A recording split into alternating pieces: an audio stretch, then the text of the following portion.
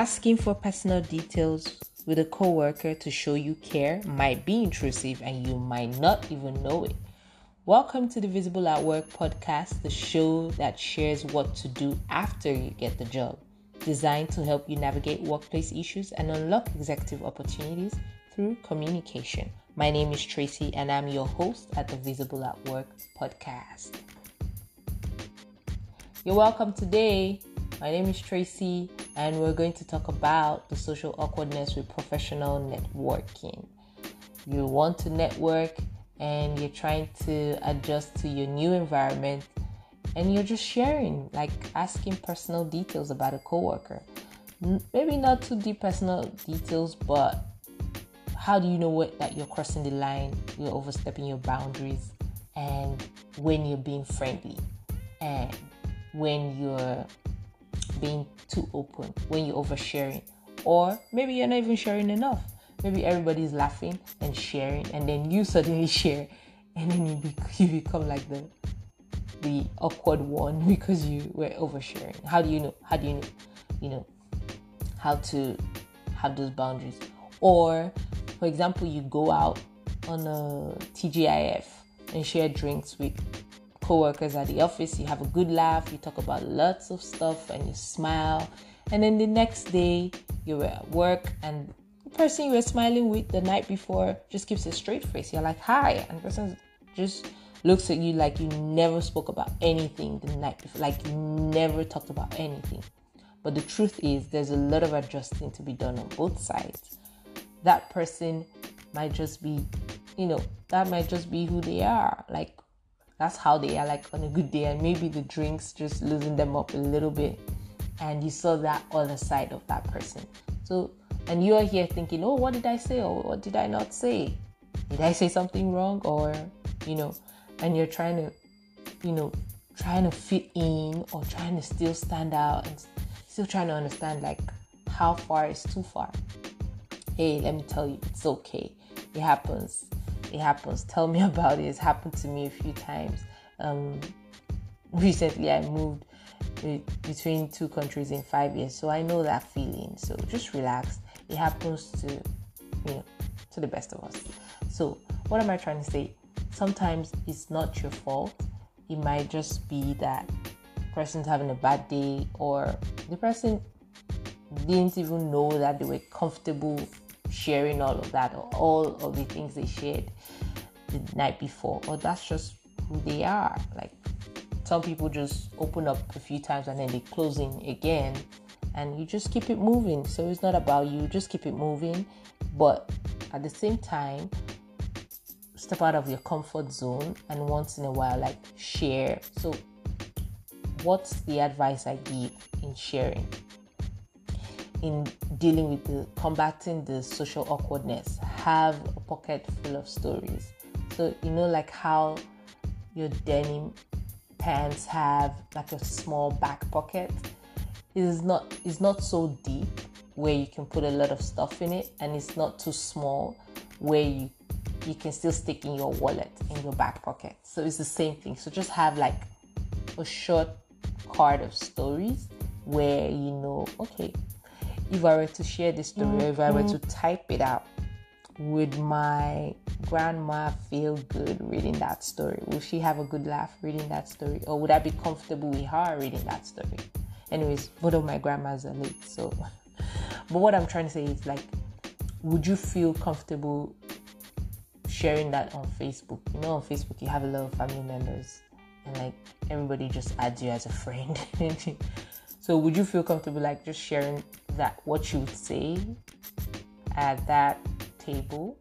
Would you be able to share it on Facebook? If you would be able to share it on Facebook, then hey, that's fine. You're not oversharing. So that's the boundary for you, and the combating that social awkwardness. Another thing to note in terms of like the social awkwardness, there are lots of resources out there about networking and the social awkwardness in terms of your social life and all of that. And how to mingle with the people, the culture when you move to a new city or even in your new role, or if you're single, and how to meet people, the fun apps to hang out with people, and even fun things to do in a new city.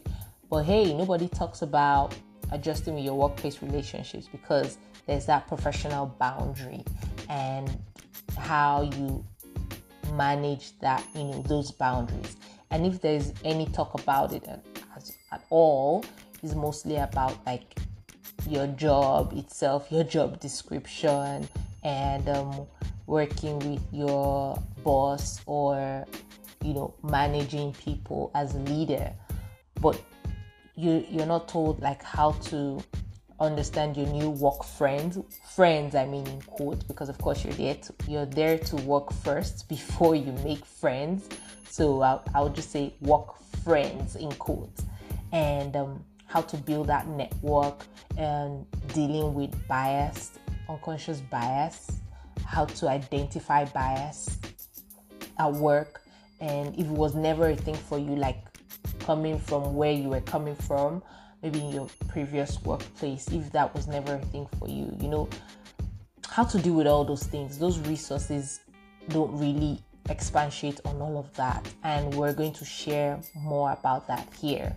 And another thing, in terms of how, if you were third culture kid. So the third culture kid is a theory on how you were raised in one culture different from the culture of your parents. So say maybe you were born in a different country from the country your parents grew up in. Maybe they came as a first generation immigrants and you have to adjust. So you know the struggle from your own culture, and then you're now blending with another culture that you're growing up with.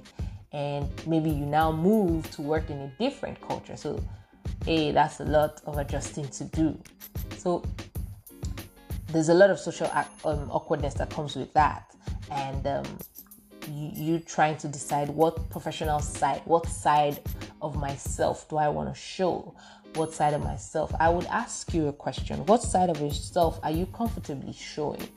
So it might take a while, almost like an onion peel, where you peel back the layers of an onion and you try to see, like, as I peel back this layer, what part am I comfortable with?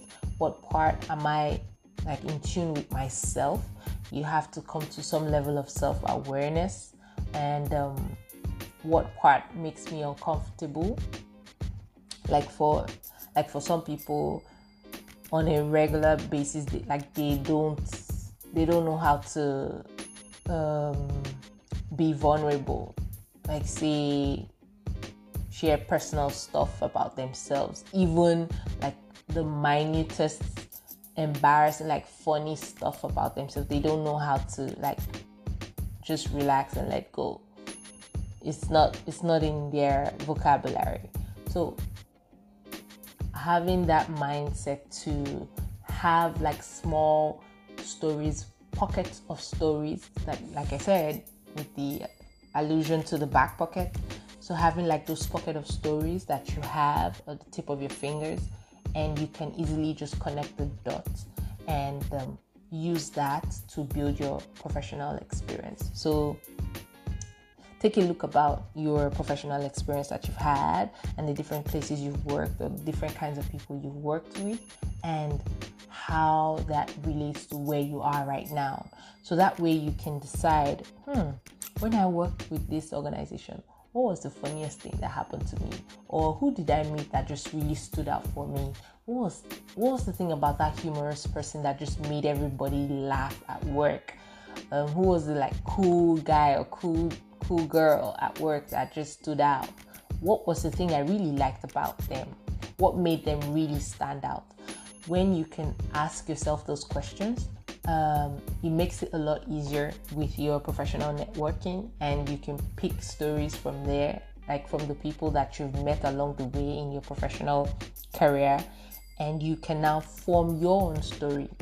You can now form your own identity with combating like this social awkwardness and dealing with that, and relating to the new group of people that you're working with, and dealing with your network, and how you can expand your network. But the most important thing is building that network, just making that conscious decision to build that network, no matter how small. So start small, have your back pocket of stories, think about the interesting people you've met along the way, and what really stuck out for you with their stories or with their character or identity that you could really resonate with, and apply that to your own story and where you see yourself going, or how you can make that connection with whoever you meet along the way.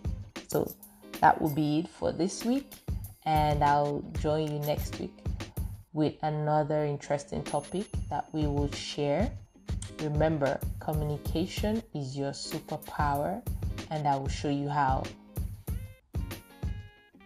to remain visible at work. Have a great week. Remember, communication is your superpower to remain visible at work.